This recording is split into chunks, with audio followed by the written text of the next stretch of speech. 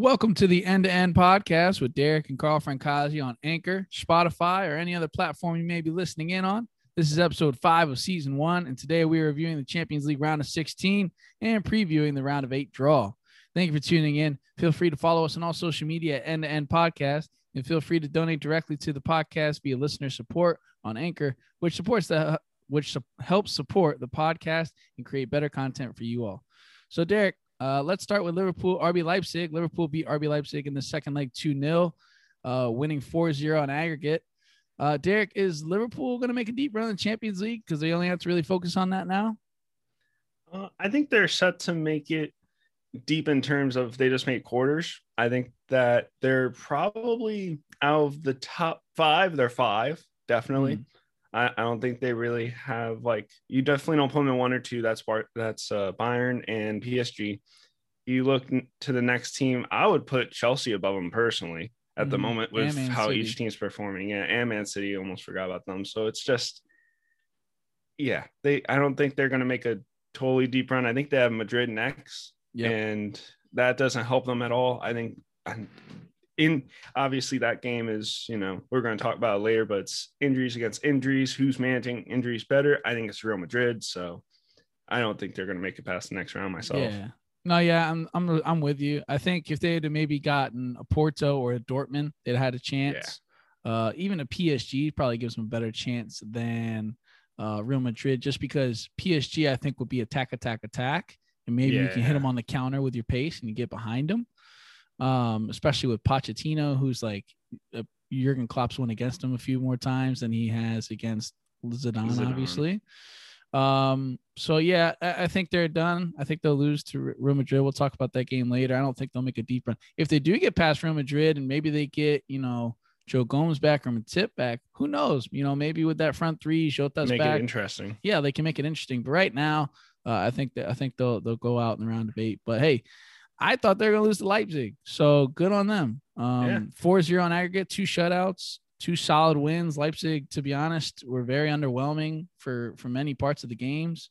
Liverpool had a lot of control in most parts and forced some real errors out of them and really got 2 good results. So, Derek, let's move on to the RB Leipzig side. Julian Nagelsmann, do you think he's going to leave this summer? You think he leaves Leipzig? Personally, I don't think it's the right time for him to be leaving. I don't really see any clubs right now that are moving on from a coach that is like, oh, yeah, he should go there. That's a club. I don't think anything really suits him right now. I think he should stay another season, see if, like, Koeman might get moved out of Barcelona. He might be able to move over there, build his own thing, because we all know that they're going to head into a rebuild. So it's just, I think he should wait for the right time to make that move. And then when he does, it'll be very good for him. I mean, when you told me you wanted to talk about Nagelsmann leaving in the summer, I was like, okay, that's fine. I don't mind it. To be honest, Nagelsmann's stock to me is really low right now because you got knocked out by Liverpool, and it's half of a Liverpool team. It's not even a top Liverpool team. You didn't score against them in both games. It was pretty comfortable for Liverpool. I don't think they've gotten better throughout the season. I think they've still been very inconsistent. Nagelsmann's a guy that I really thought, like, I would have loved to have him at Chelsea a few months ago before Tuchel came in. And now, Nagelsmann, as much as he's a young, promising manager, he has to really make good on some results here soon. Get Leipzig back competing in the right way, I guess you could say. You can't go out 4-0 to Liverpool. Yeah, it seems like the move for Werner definitely did not help them. Yes. I think it hurt him. I think his attack is not as... Anytime you lose Werner, you're going to lose attack for sure, especially for that Leipzig team, which he was their main goal-scoring threat. But he needs to do a better job replacing that. He needs to find a way to bring someone in. I think when you move someone, you have to have a plan of who's going to move in after them, and they didn't really do that for him. Now we're looking, Upamecano's moving, so what's that next move for him to be able to bring in another center back? Yep. Yeah. And this will be a good little, what do you want to say, challenge for Nagelsmann to really show his worth, that he can replace players when they leave, and that he's not just relying on his players so heavily, and that he can spot talent and bring them in and make sure they work and stuff like that. So Derek, the other thing you wanted to talk about, Liverpool moving on from Firmino, maybe with Jota being so good this season. Yeah, you look at the front three. Obviously, makes it difficult with Salah possibly being on a move. If Salah moves, I don't think they should move on from Firmino because I think you kind of need that, at least for the rotation that Klopp likes to have in his front three. Jota would just go in for Salah and then Firmino stays kind of. Yeah. And I do think that they possibly should move on from Firmino. He's not had the best season and probably about season and a half. I mean, he wasn't never great at the end of last year. And he's not a heavy goal scorer. He's more of like moves the ball. He's a facilitator. He's a connector. He's a little bit of a flash in the pan at times in terms of his float, and then he can kind of connect things. And it stinks because it used to be we would look at him and say, he could, you used to always see the pictures of him in Real Madrid, and now it's just it's all melting away for him, it seems. Well, I think if you're Liverpool too, you got to look at it. His age is getting up there. I think he's 28 now. He's going to be 29 in the season. He's going to be looking at trying to get a new contract. I think he's under 2 years now, so he's going to start looking for big money at a club like Liverpool. He's definitely going to be demanding close to Salah and Mane pay. I don't think he's up there with Salah and Mane. If you want to keep Jota around, you need to pay him. If you're looking to replace Mane or Salah, you need some money. Firmino would be worth at least probably 50 to 60 million to wherever he goes. I think it'd be good for them to move on from him if they want to try and bring someone new in, like a Kylian Mbappe, like a Christian Pulisic, like a Haaland, even though we haven't heard anything. But still, bring someone in to replace that front three somewhere. Dybala, who cares? João Felix. But whoever they're bringing in, they're going to need the money for, especially with the pandemic, hitting them so hard. I think Jota is a good replacement for the short term. But like you said, they need the rotation. You got to have rotation. I think it's proven this season that when those legs get heavy, for that front three, they haven't been the same team. So, but hey, Liverpool move on, beat Leipzig 4-0. Good for them. Good for Klopp. And I'm sure this is going to be his main focus for the rest of the season because I don't think they're making top four unless they really turn it around. Derek, let's move on to the next one. Barcelona tied 1-1 in the second leg versus PSG. PSG won on aggregate 5-2, but don't let that score line deceive you. It was very shaky for PSG in that first half. What was your takeaway from watching that game? I think the reason why they were probably shaky walking in is just the overconfidence. They're just like, we already, they're already thinking, we have this one in the bag. Let's just move on to the next. Like, this game doesn't matter. And they didn't look that great. I think they went to halftime and Poch probably ripped into all of them about it and just saying, like, look, this is still a game that you guys need to be focused on. We still have to keep our form moving forward. It's not like this is just we win this game and it we will just move on. It's like you got to make sure that you're keeping your form. No, definitely. And like I look at it too, and like I don't know if it was Pochettino's game plan or if it was the players just not doing their jobs, but you look at that first half, you're like, what are they doing? They're doing exactly what Barcelona wants to do. And to be honest, it looks like what they looked like when they had the big lead last time. They were sitting back. They were making sure they're trying to defend for 90 minutes, basically. And it's like, what are you doing? Like, you have Mbappe, you have Icardi, you have Verratti. Play a normal game. Like Barcelona's going to be open if you just play a normal game because they're going to have to throw people forward. Seriously. And they just changed the way they played. And to be honest, if it wasn't for Dembele being so tragic in front of goal and Messi missing his PK, I bet you in that second half, if Dembele scores one more and Messi gets one, they're up 3-1 heading into halftime. Man, PSG got some shaky boots going into that half. You know, Pochettino, he's probably like, oh God, like I'm going to get fired already. Like, I'm done already, man. I literally just, I just put down a lease on an apartment and I'll get kicked out of here. Like, what are you doing? I mean, it was a shocking performance from PSG. They're lucky to get through. I wouldn't say they're lucky to get through, obviously, but they were lucky that it didn't turn into something more, I guess you could say. Now, Derek, I got to get your opinion on that Messi wonder goal. My gosh. What was your initial reaction seeing that thing fly? My initial reaction is, oh my God. But then my next reaction is, it's Messi. Yeah. It's literally Messi going, you know what? I'm Messi. I'm just Yeah. gonna hit it towards goal. Yeah, screw it. I'm Messi. Like, what are they gonna do? What are they gonna do? They're gonna casticize me because I shoot from 30 yards after Dembele's missed from 6 yards 3 times. Like, screw it. I'm going for it. I mean, who am I gonna pass this to that's gonna score? Nobody. So I'm gonna do it. Yeah. You think I'm gonna trust Griezmann or Dembele? No way, man. I'm striking this. And to be honest, when I saw that going, I was like, oh man, PSG's getting if Messi turns it on, gets 2 or maybe 3. Oh man, if he'd have had that penalty, they definitely could have really had PSG. I know for you, especially, you're probably sitting there like, oh, I watched this guy at El Clasico tear up really good Real Madrid teams just on his own. So if he could turn it on, this is scary. And like, I don't care how old the guy gets, when he wants to play and dribble and go through, he can. I mean, his pace might not be there as much anymore, but in terms of his skills on the ball and control, oh, he could have dribbled past Marquinhos a few times for a couple goals, and stuff. I mean, I was watching as a neutral. I'm like, man, PSG, please don't do this. Like, please don't do this. And luckily they didn't. To be honest, I don't think it was because PSG did anything great. Yeah. It was more Barcelona, or not even Barcelona. Dembele couldn't freaking put the ball in the back of the net for Barcelona at many points in that game. So Messi's not even going to leave anymore. He's just going to tell him, sell Dembele, will win. Get Dembele out and give me, I guess we're talking about, getting Aguero. Give me Aguero and we win this game right now. Holy crap. Oh man, but he scores around this doesn't happen. Hey, to be fair, it probably doesn't. So, but hey, good for PSG. They're on the round of 8, and they drew Bayern. So good luck to them. Dortmund ties Sevilla 2-2 in the second leg.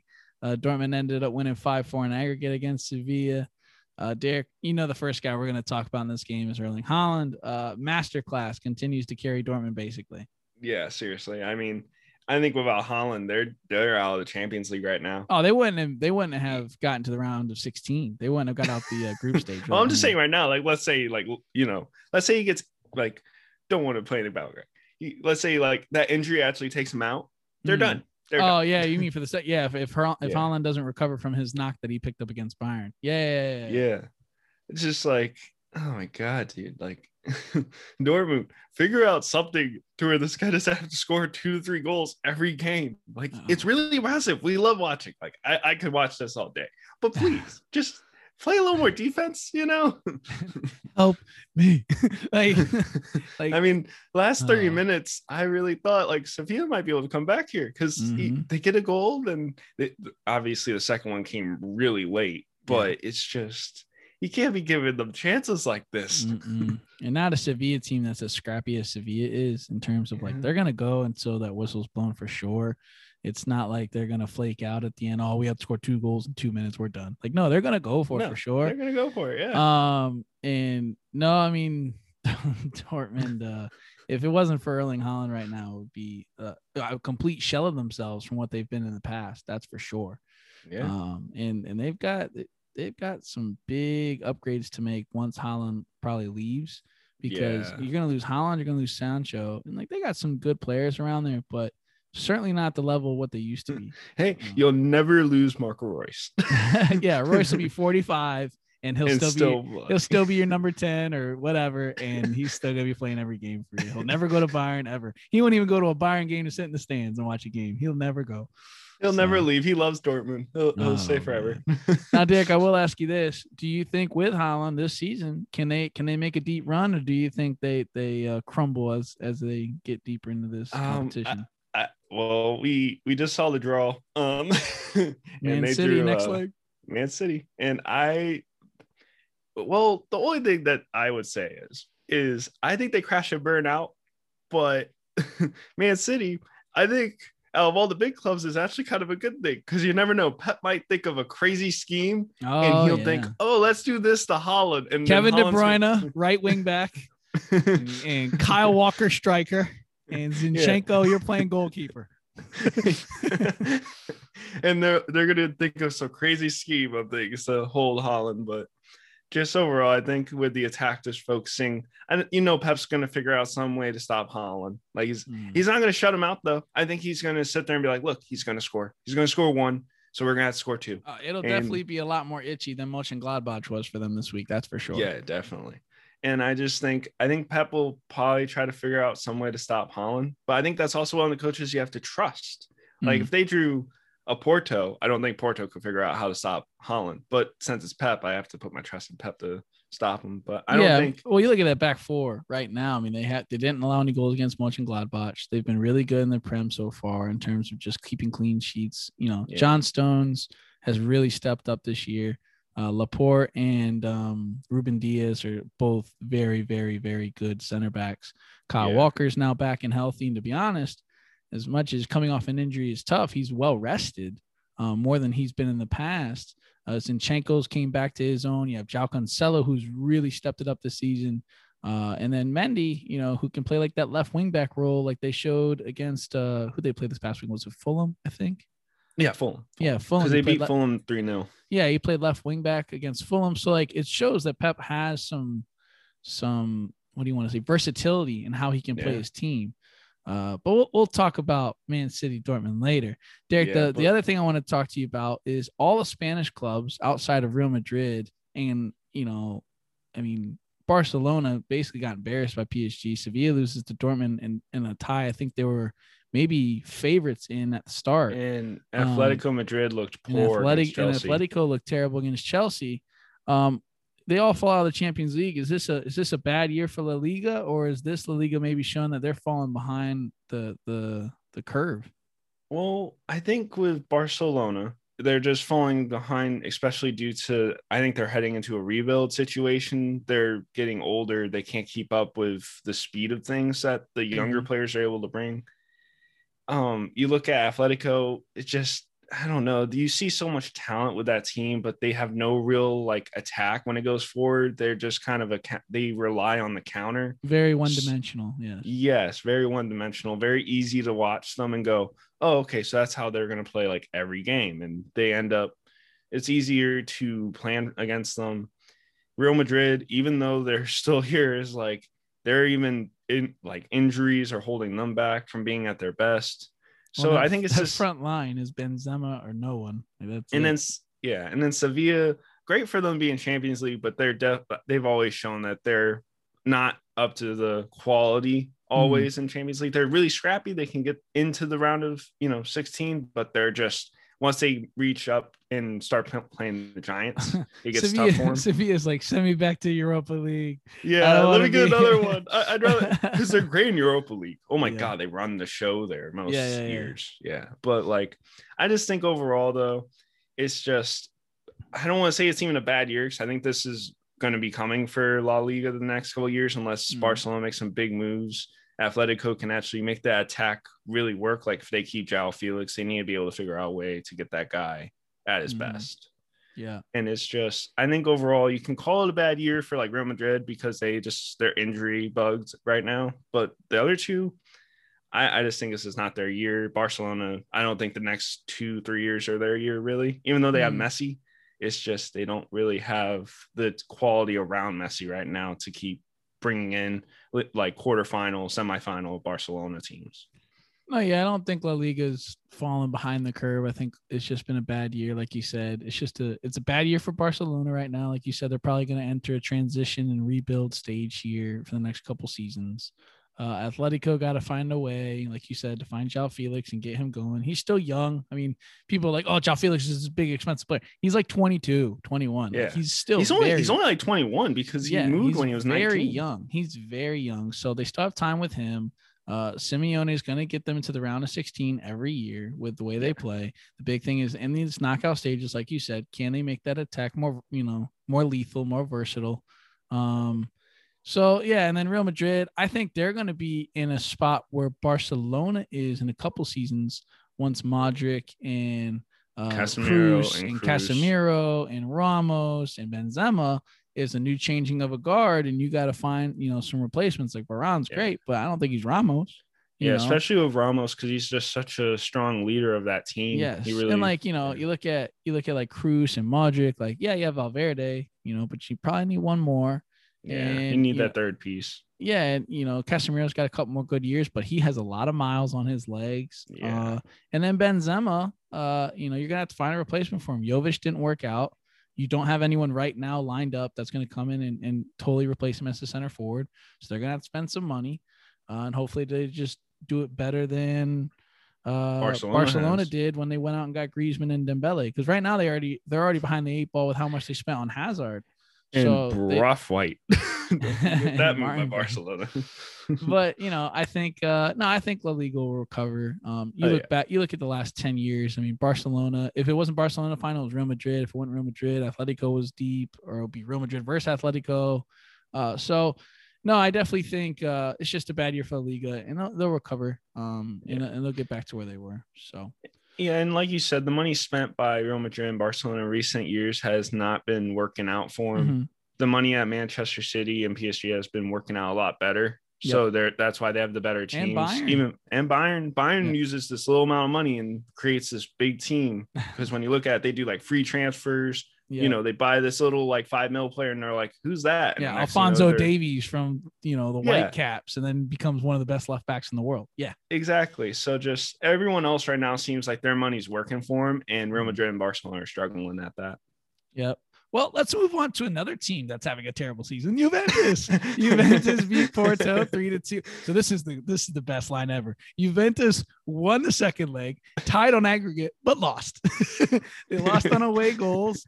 So Juve won the second leg 3-2. They tied on aggregate 4-4, but lost on away goals. Porto moved through. Juventus basically just fought right at the end and can't finish it out. Oh my god! And choke they choked it in the second leg, I think, because they were winning, and then a late goal came in from Porto and just sent them out the door. Yep. And Derek, first question I gotta ask, because this guy is being connected all over the place with returns to Real Madrid or return to Manchester United or MLS or whatever. He's too good for MLS. I'm sorry. He shouldn't leave right now for sure for MLS. No. But you see the guys putting him in like an Inter Milan or an Inter Miami jersey, or you put him in like an LAFC jersey and stuff. But should CR7, should Cristiano Ronaldo leave this summer? It matters what he wants. If he really, really wants to bring a Juventus like back a Champions League, then obviously he's going to stay another season. And with the words he's used and the promises he's like made to Juventus, I believe he's going to stay another season. So I don't think he'll leave this summer. I think we'll hear a lot of the links and a lot of, talk. But I think next summer is when he'll end up making his move if they don't win a Champions League. I think it'll be a late decision from Cristiano, which is kind of tough because of how much he's worth and how little of teams are actually going to be able to buy the guy. Yeah. But I think it'll be late in terms of he wants to see what's going to happen to this roster, who they're going to bring in, who they're going to let go, and potentially who this next manager is going to be. Are they going to bring in a guy that he wants to play for? Or are they going to bring in, another old legend like Pirlo that has no coaching experience and no Champions League experience? Yeah. And we all know that's all Cristiano Ronaldo's playing for. It's Champions Leagues. Leagues. He doesn't care about leagues anymore. I wouldn't say he doesn't care about leagues, but he knows that Juventus brought him in for one reason and one reason only, and it's to win the Champions League. They already won 10 Scudettos before him. Yeah, and I told you this year, and it's kind of the same thing for PSG. They could lose the Italian league, and PSG could lose the French league, but if they won the Champions League, it's the best year they've had in 10 years because they won the Champions League finally. I think it'll be late for him if he does decide to leave. I don't think he'll leave. I think next season's a definite leave if they don't make it deeper in the Champions League. But I think he'll get one more season. I think he knows that if he leaves now, it makes it look like he's running away from a problem. And it kind of puts a blemish on his resume. So I think he'll stay for one more season and see if they can work things out. So, Derek, I'll ask you this too. Who's the most to blame for the Juventus, crash out of the Champions League? I want to say it's the coaching and just the overall way the team has went this season. You have Bentancur, we've brought up many times, passing the ball to the other team in front of goal. You just don't have the quality of talent that you need to make a deep run into the Champions League. And then the way that they manage the talent with Pirlo, it just makes it look all scattered about. It doesn't look organized. You don't really have there's no way you can watch a game of Juventus and know what they're trying to do. It just looks like they're just playing. Okay. And then I would also say the like front office of Juventus as well. Like the owners and stuff are also to blame because they're not bringing in the right talent. When Weston McKennie is your best center midfielder, that's not what you want. Mm-hmm. Even though I love the guy, he's not supposed to be your golden boy best talent. Yeah. Especially at a club like Juventus. No, I agree. I have to agree with you. I think it's 50% on the front office because and I can't even put Pirlo in that because Pirlo was hired by them. And I think that was as soon as it happened, I was like, this is bad. This is not. Yeah. I don't care if they're trying to rebrand and play a different style and they don't want the old Italian way of defending and being direct on attack. I don't care if you want to try and change that, but Pirlo with no coaching experience is not the guy to do that with, especially when you're trying to win a Champions League. You have Cristiano Ronaldo on your roster. You know how much you're paying him and you know what you're paying him for. Yeah. I would say it's 50% of the front office. I'm not going to give the players a pass. It's probably 20 to 30% on the players. Oh yeah, definitely. That's why I said the talent isn't good enough. Oh, it's not even the talent. I mean, the talent was there to beat Porto. You should beat Porto. Now, should they have lost if they played Man City? Sure. Should they have lost if they played Bayern Munich? Sure. Any other team, is it a toss-up? Most likely. But Porto, they should have beat. It was probably 80 to 90%. Everyone was saying Juventus has that in the bag, without a doubt. And they should have beaten with the talent they had on their team. You have Alvaro Morata. You have Dybala. You have Cuadrado in that second leg. You have Weston McKennie, who's shown to be a solid center midfielder. You have all these center mids you bought with Ramsey, Bentancur, Rabiot. You have all these guys that you brought in. Artur as well that they gave away, or they gave away Pjanic to get him. You have Danilo, who you brought in for João Cancelo, who now João Cancelo looks like one of the best outside backs in the world. But you wanted Danilo under Sarri. De Ligt you brought in. And then you have Alexandra at left back, who's arguably a very good center back or left back in the world. And they couldn't be solid goalkeeper as well in Szczesny. I mean, I'm not saying Szczesny's a world beater, but he's better than most. He's better than most. He's played at top clubs. He's played at Arsenal. Porto didn't have a player on that field that was even on Juventus's radar in terms of who they want to bring in. Maybe outside of, Corona probably is a guy that people look at times. He's solid. He can play up and down that right side wherever you want him. He's a bit like Cuadrado a little bit. But no, I blame the players as well. Don't give them a pass here. They knew that they should beat Porto. They are much better. I will say they put in a poor performance, but I will also I give them a small pass because I don't feel like they have guidance. But they're professionals, man. I mean, come on. If Pirlo says you're playing a 3-4-3, you should know how to play a 3-4-3. And regardless, you can get yourself organized on the field. You have leaders. You have the Chiellinis, the Bonucci's. De Ligt was a leader at Ajax. You have CR7. You have Morata, who's been in the Champions League all of his years that he's played. These guys should have done better. Simple as that. They should have done better. And they didn't. And it's really, really embarrassing for that entire club, for that fan base to not be able to beat Porto over 2 legs. Simple as that. Yep. So I would say it's 50% on the front office for not getting a good enough talent, but also on the talent because they should have beat Porto. And then I would say, like you said, there's not enough leadership from the sideline with Pirlo. They didn't look organized. They didn't look like they had a plan going forward. The defense was all over the place. So I would say it's 20 to 30% on Pirlo. But again, I can't blame Pirlo because he shouldn't be coaching right now at that level. Very true. He should be at like Verona. He should be, at the under 21s like they hired him for and let him get some, experience. Zidane didn't go straight into coaching Real Madrid. Zidane was with La Castilla and doing all that stuff under, and then he got moved up. That's what should have happened with Pirlo. And the same thing that should have happened with Frank. He should have been at a couple more years at Derby. So, it's everybody. It's everybody. What I will say this, though, it's not just Cristiano Ronaldo. But everyone's trying to say, Cristiano he's a flop. He didn't do his job, blah, blah, blah. You got to get him the ball in good places. We didn't blame Messi. And you can't let the other team score. We didn't blame Messi when they got absolutely crapped on by PSG because we knew that Barcelona's talent wasn't good enough. Yeah, we didn't blame him for the 8-2 against Bayern either. I mean, you could blame him a little bit for his effort at times, but it wasn't his fault that they allowed 8 goals. I mean, come on.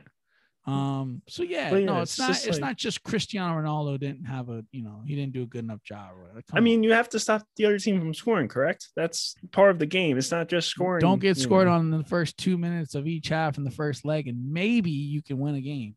Yeah. Simple Maybe you as don't that. get put on your heels in the first leg. Now, again, Derek, we're doing the same thing that the media did, which is only care about Juventus. Okay. Porto won the game. Porto coach goes to the press conference. Zero media in the room. That Not is even a Portuguese media. That's the big part too. That is embarrassing. It is outright in terms. It's not acceptable. I feel bad for that guy, but at the same part, he was probably happy.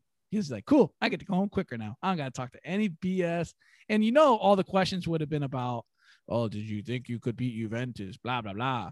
Oh, what do you think about Cristiano Ronaldo? And what do you think about Andrea Pirlo? He wants to talk about his team. They just did a really good job winning. And I'm sure he'll get those questions eventually, especially at the next stage. But if anyone shows up for the freaking press conference. Yeah, I mean, I think now everyone's going, well, we got to make sure we go to a Porto press conference. Like, we don't want that to happen. It's like everyone looked at each other, was like, all right, so yeah, someone else will cover that. And then they all walked away, and then everyone's like, oh, wait, no one covered him? Oh, man, I feel bad for that guy. But hey, go for Porto. They deserved it. They battled. Pepe at the back was an absolute warrior. Probably saved 2 or 3 goals in that game on his own. And that goalkeeper for Porto did very well as well. So, good for Porto. They deserve it. They got Chelsea next round, and we'll talk about that one a little bit later. But let's stay on the round of 16 track. We've got Real Madrid beating Atalanta 3-1 in the second leg, winning 4-1 on aggregate. Derek, Real Madrid comfortably slide past Atalanta. Is Real Madrid making another deep run this year after the last couple of years have been kind of poor? Yeah, I mean, like we talked about earlier with Liverpool. They have Liverpool next, and I think that's that's perfect for them. I think the only other ones that you would want is like not maybe. You definitely would rather have a Porto, but like I think for them that's perfect. Out of what's left of the talent that's left, I definitely don't want to play Chelsea at the moment with the way they're playing. And then you look around, it's like Liverpool, just like you, has a lot of injuries. And then you look at, and obviously everyone wants Porto next because it's like, sorry, Porto, you're probably the worst of the worst. Yeah, everyone thinks they got, lucky against you. And no one wants to play against like a Dortmund right now because Erling Haaland is just tearing up everybody. So I think they got the best one other than Porto. So I think they can make another deep run. I think they'll make it in the next round myself. They'll definitely be in the semi. I think they can make a deep run if everyone stays healthy. If you have Benzema and you have Kroos and you have Modric and you have Sergio Ramos, I think they should beat Liverpool. If you don't have Sergio Ramos, 50% of that goes out the window. If you lose Casemiro or you lose Benzema, the other 20 to 30% go out the window, and you're looking at a 10% chance to beat those guys because you're missing so many leaders. Yeah. I don't care if Hazard, Vinicius, and Rodrigo are all up front. No Benzema, no party. They're not scoring any goals. And you know what? That's the next thing I want to talk about, Derek. Benzema. How good is he? Is he top 5, top 3, top 10? How highly do you rate Benzema after his last couple seasons without CR7 up there? Oh, I don't think we gave him enough credit when he had Ronaldo at this point. I mean, he's been very impressive since he's left. I mean, he's been carrying that front 3 the past 2 seasons. Definitely, I think it's top 5. Definitely. I mean, if you look at what's in the top 5, you got to put Mbappe, right? Yeah, Mbappe, you got to put Haaland, Lewandowski, Harry Kane, and then it's probably between Benzema, Lukaku, maybe if you want to throw Ciro Immobile in there. Can't look past Suarez still. Suarez has done well, but I don't think Suarez is top 5 material. Top 5 right now because he gets a couple rest games here and there, and he plays in a team where he is the only attacking option. Yeah. Benzema is a little bit like that, but yeah. But yeah, I think overall, though, he's definitely a top 5 right now with the way he's performed over the past 2 seasons. I think he's shown people like, hey, it wasn't all Ronaldo. I was here too, like. But I will say, like, I think we also looked over him though because he never really scored the big goals. Like you look at the Juventus, CR7 bicycle kick is what immediately comes to mind when you hear that. Liverpool, Bale's bicycle kick. Like he just doesn't have those moments that you instantly think, oh my God, I mean, in the Liverpool game, he scored because Karius gave him the ball. Yeah, so Karius said, "Here, kick it in the goal." But that also comes because he was on his toes. He ran towards it because he noticed that Karius wasn't really paying attention to him. So I just, I don't think Benzema really got the respect he deserved when it was, the Bale, Cristiano Ronaldo, and Benzema. It was always look at Bale and Cristiano, and then Benzema's here too. Like, yeah. Well, let me just tell a story here. So, like, every year the new FIFA comes out, I play Real Madrid career mode. And I take Real Madrid, and every year before last year, I go, why do they keep Benzema? He's worth like 90 million. You could sell him and go get Lewandowski. You can sell him and go get, there's times like go get Neymar, and you can put Ronaldo at the 9 and blah, blah, blah, blah, blah. And every year I get rid of Benz. And now I am so sorry, Benzema. All right. I apologize. You have saved this club from being complete mediocrity up front. And I appreciate everything you've done for us over the last, I think he's played for us for like 12 years now. You're sitting there like, please don't leave. I apologize. I can't believe that we did not believe in you earlier. The club believed in him, and Zidane believed in him, and people always made fun of Zidane believing in him.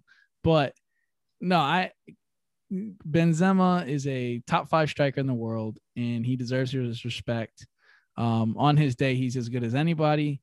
He, can link play up. He gets sideline to sideline and can do it. He can drop as a false 9. He can run in behind. He can win aerial duels. He can play with his feet. So shout out to all-around striker. Shout out to Benzema, man. That guy has been underrated his whole career, and people have hated on him a lot when, like we said, Ronaldo and Bale were there, and he has completely proved his worth the last 2 seasons for sure. Yeah. All this hate reminds me of the Adidas commercial back when they dropped the F50 when they like rebranded it. People who hate, and they have like the commentaries like, people hate me and I love it. Yeah. Keep on hating. And then the other thing that I want to talk about, Derek, is Modric and Kroos. Both over the age of 30. I think Modric's in 34, 35 now. Kroos is, I think, 31, 32. A lot of miles on both legs. A lot of Champions League runs. I got to ask you, are they the best center mid duo in the world right now? And if they're not, who are they behind? I was about to say it's hard to name a duo better than them because, like, there's better midfields. Like, you look at Man City, it's like, oh, Man City has the best midfield in the world because of just the amount of talent they have. But they don't really have a duo. They don't have just 2 players that just run that, show for them. It's very, we can change out everyone. Yeah. The only argument you can maybe make is like Gundo, De Bruyne for them. It'd be like the one. Yeah, that's a really good one. But that's going forward. Are they really great in the defensive areas? That's not really their job, but still, I think Kroos and Modric have a lot more in the defensive areas than they do.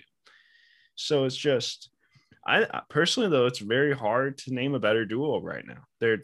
They run it. No, of course I have my Real Madrid bias, but we're not going to talk about that. But I think they are for sure. They're definitely the duo to beat as a center midfield. I mean, they've won 4 Champions Leagues together. Both, Modric started out pretty slow at Real Madrid and really turned it on those last 6-7 seasons. But like his first 2 seasons, people were saying he was the worst signing Real Madrid's made and blah, blah, blah. Yeah, wasn't he signed at the same time they signed Bale? Didn't they both come from Spurs? I think he was together? I think he was the year before Bale. I think Modric came in at the time, like the year after Kaká came in or something like that. I can't remember exactly, but I just remember back in like FIFA 10, Carl looked at my team when I went to one of our little, playing against each other. He looked at my Real Madrid team. He's like, "Why are you playing Modric? That guy has no." You were like, "He has no swag. He has no identity." And now we hear Carl talk about like, "Oh, Modric, one of the best center midfielders in the world, obviously." I mean, the only argument I can make right now is Man City, like I just said, Gundogan and Kevin De Bruyne. And like you said, I don't know if De Bruyne has the same defensive identity to do as Kroos and Modric in terms of getting box to box. De Bruyne does well pressing, and that's in Man City style. If I think of anyone else right now in terms of a better center mid duo, I can't. Maybe Bayern with Goretzka and Kimmich. That's a really good one. It's a really good one. Both get forward, both get back. Yes. Type of thing. I think the good thing for those two is that they're both younger, so they can run a little bit more, and they're a little bit pacier, both of them, and they're a little bit stronger right now. But I don't think they're as much of leaders on the field. Like, they don't really guide as much as Kimmich is definitely a leader, but you're right. I think with Goretzka, is a bit more like, I'm going to play my role and I'm going to do it really, really, really well. And I think we always underrate Bayern Munich's people anyways. Like, if you play at Bayern Munich, people kind of just forget about you. Like, no one really like, they have one of the best front threes you can have. They have Sane, they have Gnabry, and they have Lewandowski. Hey, if you put that, don't forget at like Coman and Muller as well. But like, they come in as like the replacements more so for that front three, and it's just like, you sit there and it's like, no one ever talks about them, but they're just killing it. But no one ever talks about them because they play in the Bundesliga. Mm-hmm. They just run the Bundesliga. I would say right now it's probably one has to be Kroos Modric. Two, I would go right now in terms of informedness. Gundogan right now is probably one of the best sentiments in the world, if not the best. And then De Bruyne on his day, no one's really better than. So I would say they're two. And then I would say Kimmich and Goretzka is three, but it's probably like a 2A, 2B. And I would say Kroos and Modric still stay at number one. And you have to look at who Kroos and Modric are feeding. They're only feeding Benzema. They don't have really great wing players. Where like Goretzka and Kimmich, they're playing in Sane and they're playing in Gnabry and they're running against Matt Hummels. Like, come on. Like, they're going to score goals. Like Matt Hummels. I'm not joking. I think Matt Hummels. I remember that would have been such a disrespectful statement. Like, Hummels, it's like, Hummels is amazing. And now it's just like, he's running at Hummels. Hummels is the modern day Mertesacker at this point. Like, let's be honest. Just not as tall. He's only 2 inches shorter. I mean, he's not that much shorter. No, but I'm just saying, like, because everyone always, Mertesacker is like the, skyscraper, He's huge. Yeah. Well, let's move on to the next one. And talking about Manchester City's midfield duo, let's talk about Man City. They beat Mönchengladbach 2-0 in the second leg, winning 4-0 in aggregate. 2 shutouts for that team. Derek, is that defense the best in the world right now? You can't name anyone better.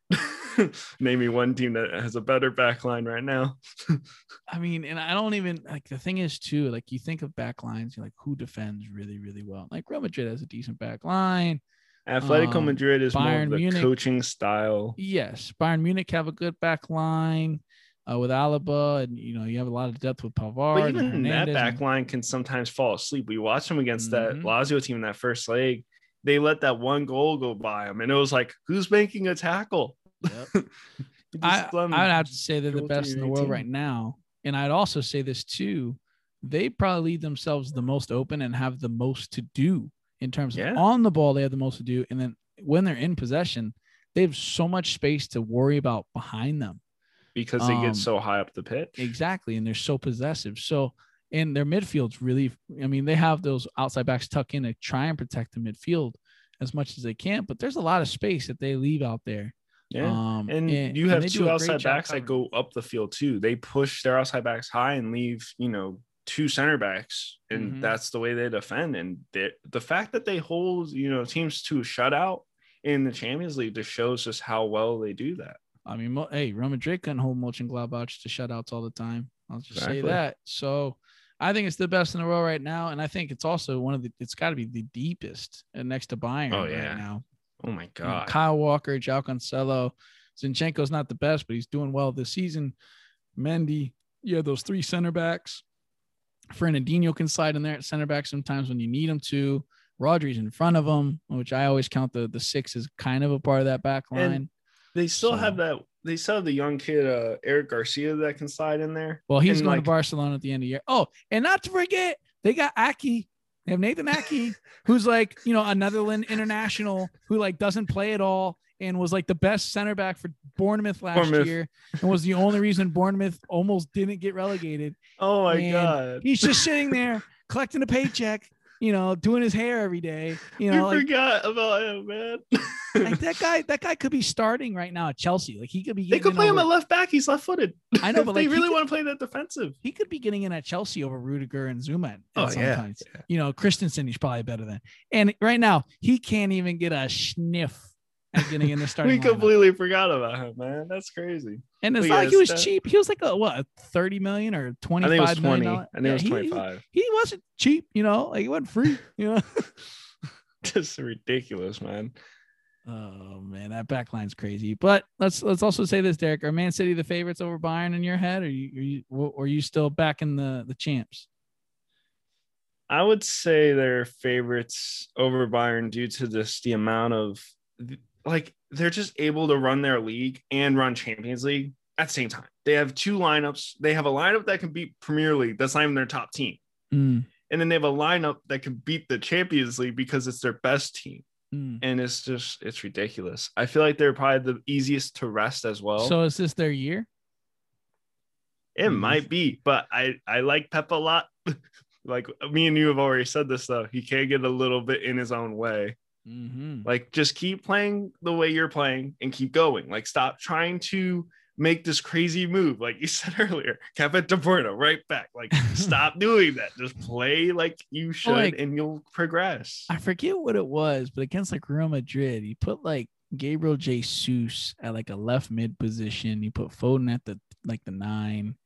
And then there was something else he did against like RB Leipzig. Like he played, I can't remember what it was. And like they got knocked out last year by Leipzig, wasn't it? Yeah. And he constantly just like makes a guy's in, and I'm like this guy shouldn't be in the game right now. It's like, why is he playing?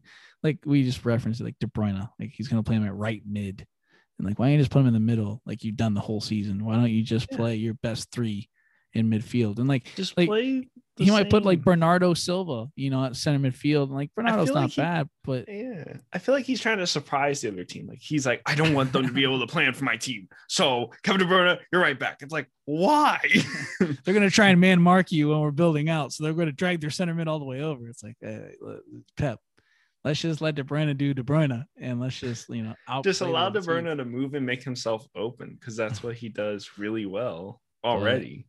It's got to be their year. If it's not, it's definitely Bayern's year again. I don't see another team really, because I think PSG is just too shaky, too young. Don't really have the leadership in the roster role to be able to, push. You're saying them Bayern forward. don't? No. I'm saying PSG don't. They don't have. They don't have like a. I don't want to call him an old head, but they don't have like an older. They don't have a Ramos. They don't have someone that's been. They there lost before. Thiago Silva. Yeah, and he was there last year, so he was kind of that like drive for them. And this year they just don't have it. We saw the way they performed against Barcelona in the first half, and if that I don't think that'll keep up, but I don't see them being able to get by teams like Bayern, Man City. So, but yeah, it's definitely top 2: Man City, Bayern, easy. Well, we'll move on from Man City's absolute masterclass against Mönchengladbach, and we'll move on to probably the opposite for Simeone's Atletico Madrid. Totally outplayed and really just looked poor in both legs against Chelsea, losing 3-0 on aggregate, 2-0 in the second tie. Derek, I'll just ask you really quickly, and I'll let you kind of take it. What was your opinion on Atletico in that second leg? I expected them to be, come in and be more attacking, because that was the problem in that first leg. Like you would think they'd go in, fix the problem, and start going forward more. Start maybe making Don't play a back 6. Yeah, make a more attacking formation. Play like I get it. Simeone, he wants to keep the way he plays. He's like, we're not going to change anything. We're going to play the way we play, and they're going to open up somehow. It's like you can't go into this second leg and play the same way you did in the first leg.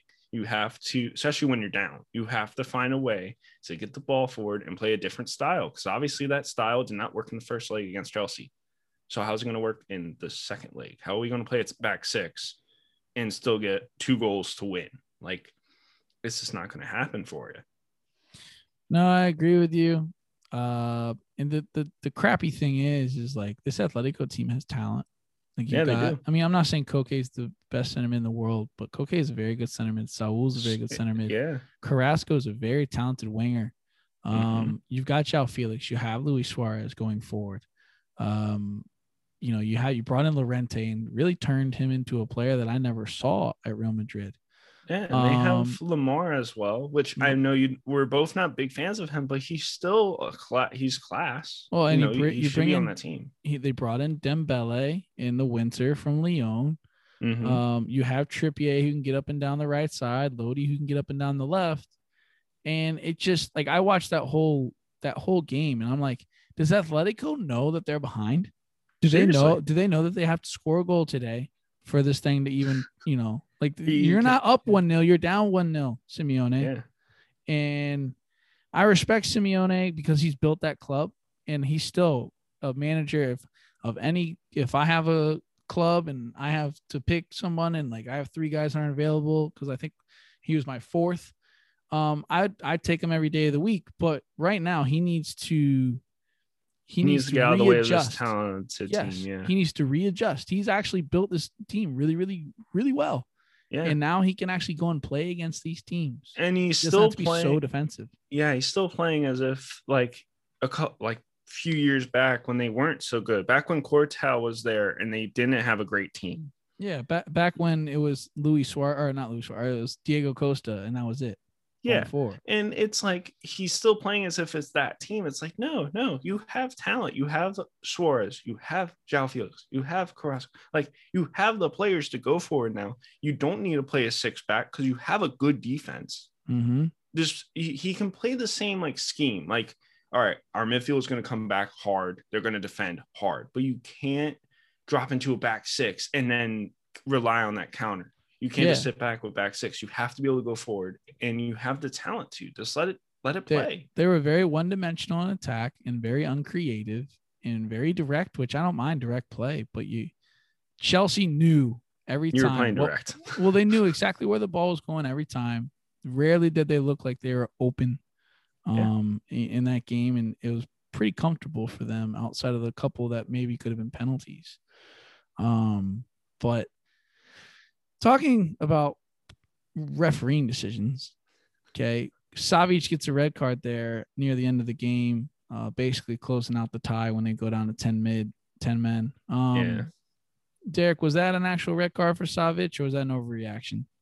I think it's a tough one to say because I think it's deliberate. It's like they would call it an attack on another player. I think Rudiger sells it a little bit because he does, like everyone's saying, oh, it like grazed him in the chest. It's like, he hit him. And Rudiger just felt it and said, all right, I'm going to sell this and give him a red because I'm standing in the middle of the box and the rest right here.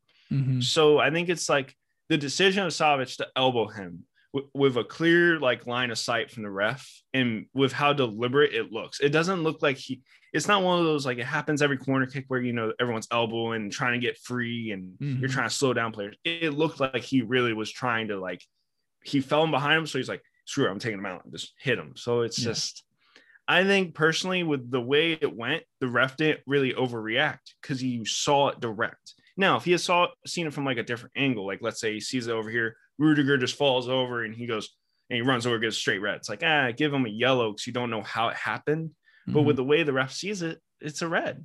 Well, I think Rudiger knows when he sells that it's going to go to VAR and they're going to see that he gets elbowed in the chest.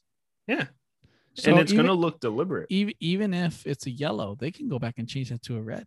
And I think Rudiger knows that. I think players are going to start doing that now, knowing if that happens. He did it to Son when Son hit him, and he was like, all right, I'm going to make this look like he killed me. he made it look like John Jones upkicked him from the ground. I mean, it's what it looked like. And no, I think it's overreaction in terms of it shouldn't have been a red. I think Rudiger sells it. I understand why it's a red in terms of the writing of the law and everything like that. But if you're telling me that that's a red card, then Nigel de Jong in the 2010 World Cup when he drop kicks Xabi Alonso. We all know that was a red, and that was a reffing mistake. So that's what I'm saying. So like I've seen stuff harder than that not given red cards. So I say it's no reaction, but I understand why it's a red card. Well, this past week we also watched the Rangers striker take out the goalie when the ball came yesterday in the Europa League. Yeah. We'll talk about Europa League. I got plenty to talk about with Mr. Definitely. Mourinho. I just want to bring that up as another decision made where it was a red, and it's like it's not deliberate, but he hits him. he hits him right in the face. Everybody was kung fu fighting. Legit, like it's just this is Sparta type of thing. But it's worse because he kicked him in the face. In the face with cleats. Derek, let's keep talking about this Atletico team because we talk about Chelsea enough at times. What has happened to João Felix? And my last question as well that kind of attaches to this is Diego Simeone getting in the way of his talented team?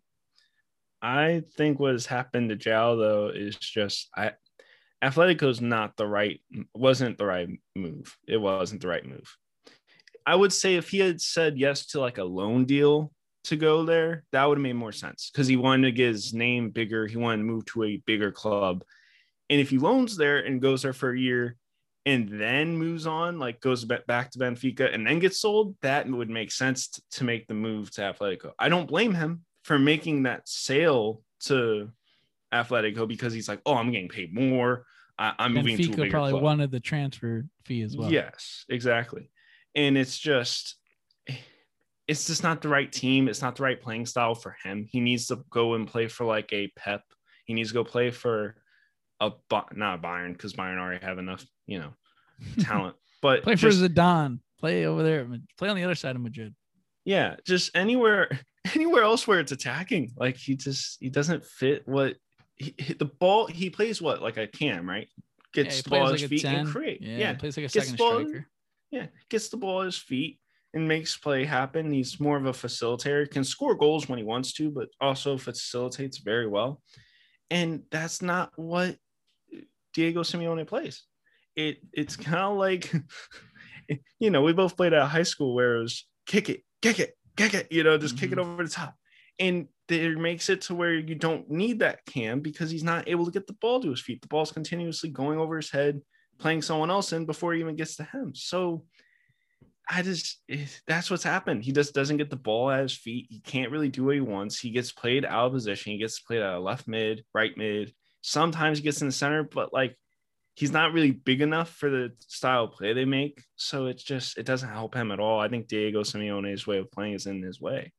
Yeah, I mean, João Felix should be in the same realm of conversation, in my opinion, as Mbappe and Haaland. And he's the next up and coming. And right now, he's fallen behind Jadon Sancho. He's fallen behind Rashford. He's fallen behind. He's an afterthought at the moment. Yeah, to be honest, he is. He's not where I think he could have been at this point in his career. Now, granted, he's still very young, like we talked about. Yeah.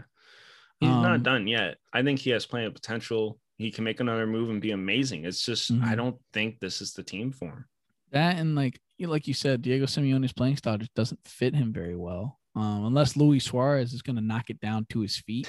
They don't feed the 10 that much. They play over or they play direct into the striker. So I definitely think I agree with you. It's probably not the best move for his career right now. He probably does need to find a way to get out of there. I think a lot of people would agree with that. Is Diego Simeone getting in the way of his talented team? I would say yes, but at the same point, Diego Simeone has created that team and created that club. That whole stadium should be named after Diego Simeone because he's literally built that club to where it's at. They were afterthought before he got there. They made a league that used to be a 2-horse race, and he's made it into a 3-horse race. And he could have easily became a Valencia where it's like, they're there, they're a solid team, but it's top 4. It's a battle for third, but like he's made it into a 3-horse race. He's made it really hard for any other club really to get into the Champions League because his team, it's like a promise. Real Madrid, Barcelona, Atletico Madrid. Those are the 3 that are going to be in Champions League. And I can't say I'm mad at Simeone for continuing the way he plays. I just think he needs to reassess his team and look at it and say, hey, I have the talent now. I don't need to play so defensive because we have the talent here. Yeah. There's a reason why you bought all these players. Yeah. Simeone. You have Oblak in the goal. He can save everything. You have a great defense. You have a solid midfield that's able to create, allow it to create. Stop trying to kick it directly over them. You have Saul, you have Koke, you have the players there. Use them. Yeah, Marcos Llorente. I mean, he got rid of Partey, or I shouldn't say got rid of him, but he let Partey go, and brought in Torreira from Arsenal. And like, I didn't agree with that move. I think Partey was one of the most underrated midfielders. I think Partey though wanted that move. He wanted to leave. Now, I don't think he should have went to Arsenal though. He fell out a little bit with Simeone at the end, but no, I mean, I think right now you look at that midfield, you look at that front tandem of Felix and Suarez. To be honest, I had Atletico beating Chelsea. Me too. When we first started, and then I watched that first leg, I'm like, they're just the old Atletico still. Seriously. And hey, great, they probably will win La Liga now because they're out of the Champions League, and all they gotta do is focus on that. But and I don't want to downplay that. That's great for them. They're in a league with Real Madrid and Barcelona. I think they got a little lucky that, Real Madrid struggled so much with injuries because they did kind of start out really well. Mm-hmm. But I want to give them that credit. They definitely will probably win La Liga, and that's great for them. I'm happy for them. Yeah, but in terms of like being a Champions League powerhouse, Simeone has to reassess. He has to reassess what they're doing. Mm-hmm. Another Champions League powerhouse is Bayern. Bayern made easy work of Lazio. Beat him 2-1 the second leg. Basically jogged through the whole match. You could have put that game on autopilot. Everyone was looking like Thiago, just jogging around the field. Yeah. They won 6-2 in aggregate. Bayern made easy work of them. No real news outside of Lewa scoring yet another goal off a penalty, and then Choupo-Moting coming in and getting the second one. So talking about Bayern, let's move on to the round of 8 because now they're into the round of 8. And the draw today came out.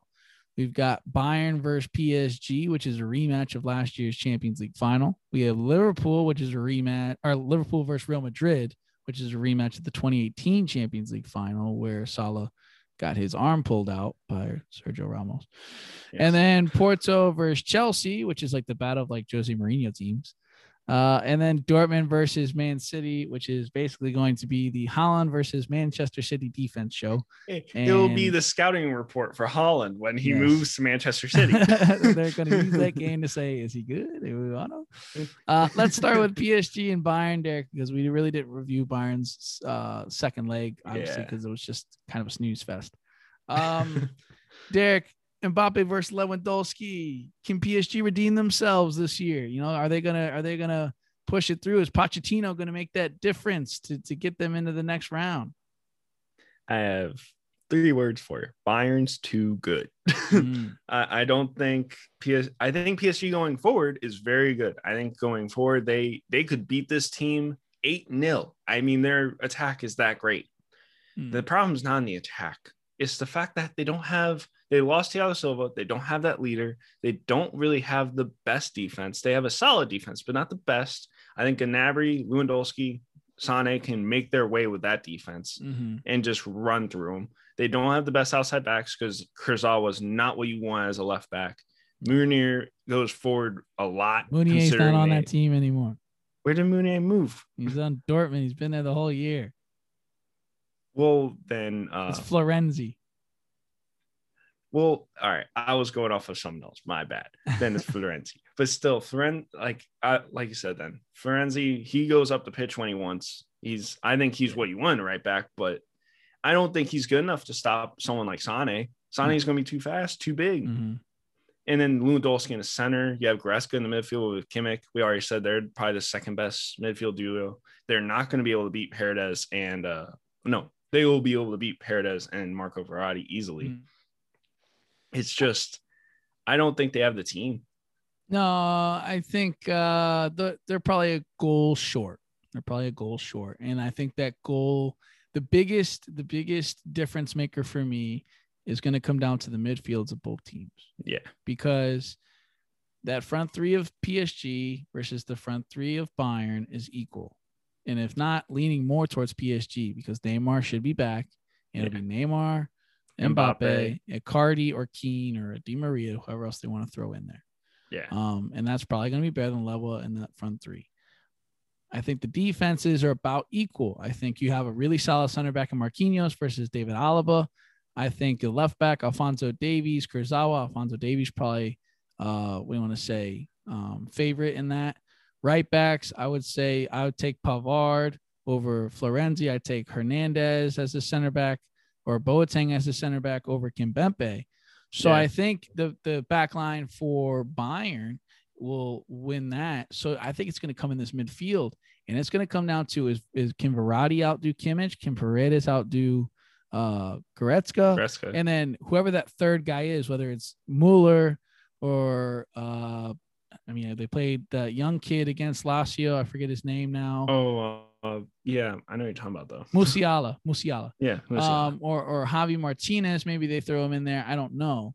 Or Tolisso. But then you look at the other side. They have Idrissa Gueye, Danilo Pereira. Maybe you throw in Draxler.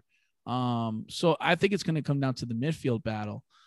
If you told me who I'm going to put money on, I'm going to put money on Bayern. And I think Bayern win this probably by a goal or two. I also look at the goalkeepers, and I like Keylor Navas. He won 3 Champions League for Real Madrid. He's a great keeper. He's not as good as Neuer. And I also look at the coaches. I'd rather have Hansi Flick than Pochettino. So right now, I'm leaning Bayern. I think Bayern win it by 1 or 2 goals for sure. Yeah, I don't think PSG have closed the gap. I'll just say that. Yeah. And plus, like, you look at the size of Bayern Munich's defensive line as well versus Mbappe and Neymar. Mbappe and Neymar are both kind of like, Mbappe's really fast and he's strong, but he's not as big. Like, I think if a ball goes in the air, I'm taking the center back of Bayern Munich every day of the week over any PSG player at the moment, because it's just they're that strong in the air. Yeah. No, I think I agree with you on that too. Like the size difference, and maybe this game becomes an aerial duel. Maybe Bayern play a little direct, and you're gonna have 5'6" Verratti and 5'10" Neymar and 5'10" Mbappe, and then you're gonna have 6'2" Goretzka and 6'3" or 6'4" Süle or 6'5" Boateng, 6'1". Theo Hernandez and Pavard are great in the air. Alaba's great in the air. Alphonso Davies is an athlete. So it's hard to say that they would win if this game gets anything in the air, or if it relies on corner kicks. Like if it's one of those, like there's no way that PSG will be able to win those balls in the air. Yeah, I think it'll if PSG are going to win, it would have to be something special from Neymar and Mbappe for sure. Yeah, it would have to be very, very special performances from both of them. So we'll have Bayern moving through that one. Derek, let's talk about the other rematch of a Champions League final, the 2018 one, Liverpool versus Real Madrid. It's an injuries versus injuries clash. Both teams can't seem to stay healthy. The only difference is Real Madrid haven't lost all their center backs with all their injuries. They've lost people all over the pitch. It's more spread out for them, you know. Derek, who's the difference makers for you in this one, and who's your prediction to win? My difference maker is actually the managers. I think Zidane has been able to manage his injuries much better. And the fact that he got that team to beat Mönchengladbach Atalanta in that first leg. Yeah. And he relied on Ferland Mendy to score his goal. But like, you look at who he had in the front three for that game, it's just, oh my goodness. Hey, you leave Hugo Doro and Isco and Asensio out of this. All right. There's seriously, like, I think the difference makers has to go with managers. Zidane has been able to manage that team. He has kept them in that race in the Liga as well. He hasn't really been allowing them to drop points. He's been keeping them in the race. And it's just, he's been impressive with the way he has managed his club with all the injuries. Because you can never plan for an injury. No. I think, and Klopp has had I would say he has an easier time managing them, because when you think about it, yes, you don't plan for Van Dijk to get injured at the beginning of the season. But by this point, I would expect you to have made a plan of what you're going to do about that. And it doesn't help with the extra couple injuries in that position. But at the same point, it's like you should have fixed it when it happened instead of waiting until you couldn't fix it anymore. I agree with you in terms of it's going to be leadership that is going to be the difference in this game. I don't know if it'll be managerial leadership. I think it's going to come from the pitch. I think not having Van Dijk and Real Madrid most likely going to have Ramos as long as he doesn't pick up another injury. You're going to have Casemiro, Kroos, and Modric in the middle. You're going to have Benz up front. And you look at that Liverpool squad, no Henderson, no Virgil van Dijk. Fabinho he should be okay as long as he doesn't pick up another knock. But no one else on that team, I would say, is a definite leader that can pull that team through a tough time. I think they were lucky to get a team like Leipzig, who's very young and probably also lacks a lot of leadership, to where they just kind of they beat them because they're a talented team. I don't think that'll happen for Liverpool in this one. I think Real Madrid probably win comfortably like they did against Atalanta. Similar score lines, probably maybe one extra goal from Liverpool's, maybe like a 3-2 instead of a 3-1. Yeah. But I think Real Madrid will get through that one. So what about you? You think Real Madrid for sure? Yeah, I think Real Madrid for sure. I think it will be tight because just the talent that Liverpool have. I think it'll get tight, and especially with the injuries. But I don't see how there's like, I don't see them being able to score 4 to 5 goals. And I think with the way their defense is playing, Real Madrid have the ability to score 3 to 4, 5 goals, you know? But fair enough. Let's move on to Porto versus Chelsea. Chelsea are favorites, obviously, but so are Juventus when they played Porto. Derek, can Porto pull off another upset? And if not, who's the difference maker for Chelsea? So if you're comparing Chelsea to Juventus, what's the difference maker? I'm going to say it's, again, it's manager. Tuchel has been amazing with the squad. He has turned it into a team when you hear that they're playing another team, the other team's scared, unless it's like a Bayern, you know. But he's definitely made this Chelsea go from a team that was kind of an afterthought in the Premier League. No one really put money on them. They were just like, you know, they can drop points here and there. Yeah. Yes. And now he has made them very consistent. He's made them a team that doesn't really drop points in the Prem. They're in a really good form. You said it. I don't know when you said it, but you said Christensen looking like the next John Terry. Just that defense has been impressive. They just beat Atletico Madrid, who is, you know, probably similar to what Porto is going to play like. Yeah, and I think Atletico Madrid is definitely a better team than Porto. The only worry for Chelsea here is that they can't go in and just automatically think, oh, we have this one in the bag, which I don't think Tuchel is going to allow them to do. I think Tuchel's very hard on that team, if that's the word for it.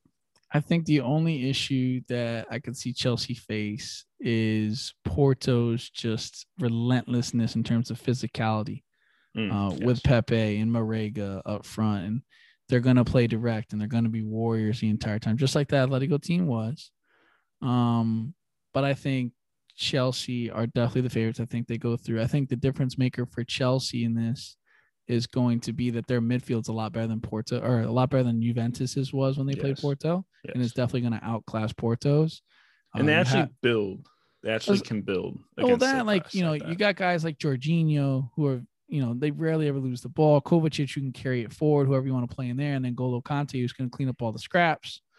You got Kai Havertz, Timo Werner, Pulisic, Ziyech, Giroud. If you want to play Abraham, Mount, you have a lot more versatility. So Porto has to keep guessing of who they're going to get.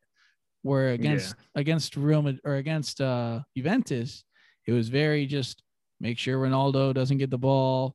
Try and limit crosses, limit Chiesa, watch out for Cuadrado getting on the right side. And I think Chelsea they can kind of pinpoint the danger areas. Yeah, I think Chelsea will win this a bit like how Man City won against Mönchengladbach. I think it'll be 3 or 4 2-0 wins. 2-0 wins, 3 or 4-0. They keep their shutouts under Tuchel going. And they win it pretty comfortably. I wouldn't say it's going to be comfortable in terms of the physicality, but in terms of like actually being in danger at times, I think Chelsea will go through without a problem. So let's move on to the last one, which is Dortmund versus Man City, the Erling Haaland scout fest basically here for Man City if they want this guy. It's going to be Haaland versus Man City's defense. Derek, who's your prediction to win, and how confident are you in Pep to pull this Man City team past Dortmund? My prediction is I think Manchester City win this about a 4-2. Because I think Haaland's going to still get his goals. I think he's going to score 1 in each leg, maybe in 2 and 1, and then not score in the other. But he's going to average a goal in each game. That's just the way Haaland is. I don't think there's a way to stop Haaland because you bracket him, he's able to find the space. He's moving around. He's relentless. He's a very always running in behind. Yeah, always looking for it. He never really gives up. You can bracket him, put 2 guys on him. He's still going to be working to find a way to get open. And obviously, like I said, I think Manchester City have this one. It's just by how much do they have it? I think they have more goals in them than Dortmund. So if it becomes a scoring fest, it's definitely Manchester City. Yeah, I think it just as long as Man City stay healthy, as long as they can have Ruben Diaz, Laporte, and John Stones, choose whatever 2 of those 3 that they want, Kyle Still have Walker's Nathan back. Nacky. Kyle Walker's back. Oh yeah, Nathan Ackey. But and then left back, as long as Zinchenko's not making any rash decisions and not being crazy, I think they'll be fine. The only concern I have is just with Pep. To be honest with you, I just hope the guy doesn't do anything crazy and play some guy out of his position or play a weird formation they haven't played all year. Pep drops into a back six. Please, Pep, just play a 4-3-3. Just play Rodri in front of Diaz and Stones like you've been doing. If you want to play Laporte at left back, fine. Play Laporte at left back. He's done it a couple times. Play Kyle Walker right back. Play Zinchenko left back is what I would say. Play your normal front three. Play Jesus and Sterling and Foden or if Mahrez or whatever. Don't go crazy and you'll win this game. You might, like you said, Haaland's going to score a goal. He's going to probably get a goal each game. But if Man City does Man City, if they do what they did against Mönchengladbach, two goals, they went 4-2 comfortably, no problems. Yep. So exactly, and it's just he can't do anything crazy. I watch him just drop into a back six because they have Haaland. It's like, come on, man. We're gonna play a sweeper and a stopper. We're gonna play a sweeper stopper. So if he runs him behind, the sweeper picks him up. If he tries to stay in front, stopper picks him up. It's like, no, just play the way you guys play, please. We beg you. You're gonna have 80% possession, Pep. Like, just believe in your team. Yeah. So, and the crazy part is, Derek, with our predictions, we'll have Man City Bayern in the semifinal, which will be really, really fun, and then it'll most likely be Chelsea Madrid, which will be a huge issue for me. That'll be really, really fun. Yeah, that'll be hard for me to watch. Obviously, I'm going to go for Madrid. That's my number one team. But to see I was expecting you to just sit there and be like, whatever happens, I'm just going to be like, woo! Yeah, I'm so happy everyone wins. Like, football's always the winner. Like that's basically what I would feel like. But no, like, I think if Man City and Bayern can play in the semi, it kind of sucks because we're robbed of a really, really good final. Yeah, I think definitely. with those two. But I'm so glad if both of those teams get through that we get to see that matchup and it doesn't get spoiled. And it's kind of it's a Pep homecoming as well. Well, not homecoming because that's technically Barcelona for him. But no, it's a going back to play the club that basically he just left. Yeah, I would say that they kind of told him leave. Yeah. So hey, it's gonna be a fun Champions League last round of 8, and definitely gonna be a good semifinal. I absolutely love what we have left of the pot. This is a great. You have Haaland at Dortmund just killing it, so that makes that team like 100 times more entertaining. Mm-hmm. Manchester City's killing it. Bayern's killing it. PSG is gonna make it interesting because of their attack abilities. Mbappe and Neymar. Yep. Chelsea versus Porto, even though it's not interesting, it is now because Porto just beat Juventus. So it's like, they might be a good underdog team. Yeah. And then you got Madrid versus Liverpool, both injuries versus injuries. That'll be entertaining to watch. And two huge clubs, then they're looking for, I'm sure Liverpool's looking for redemption against Real Madrid after they lost to him in the final. And I'm sure that Jurgen Klopp, that's all he's going to be focused on is Champions League. So two teams that are probably more focused on Champions League than their league. Well, Madrid's still in the La Liga title, but you're right. I think Zidane knows it too. Winning Champions League at Real Madrid is definitely the priority. I think Real Madrid's more focused on winning the Champions League at this point.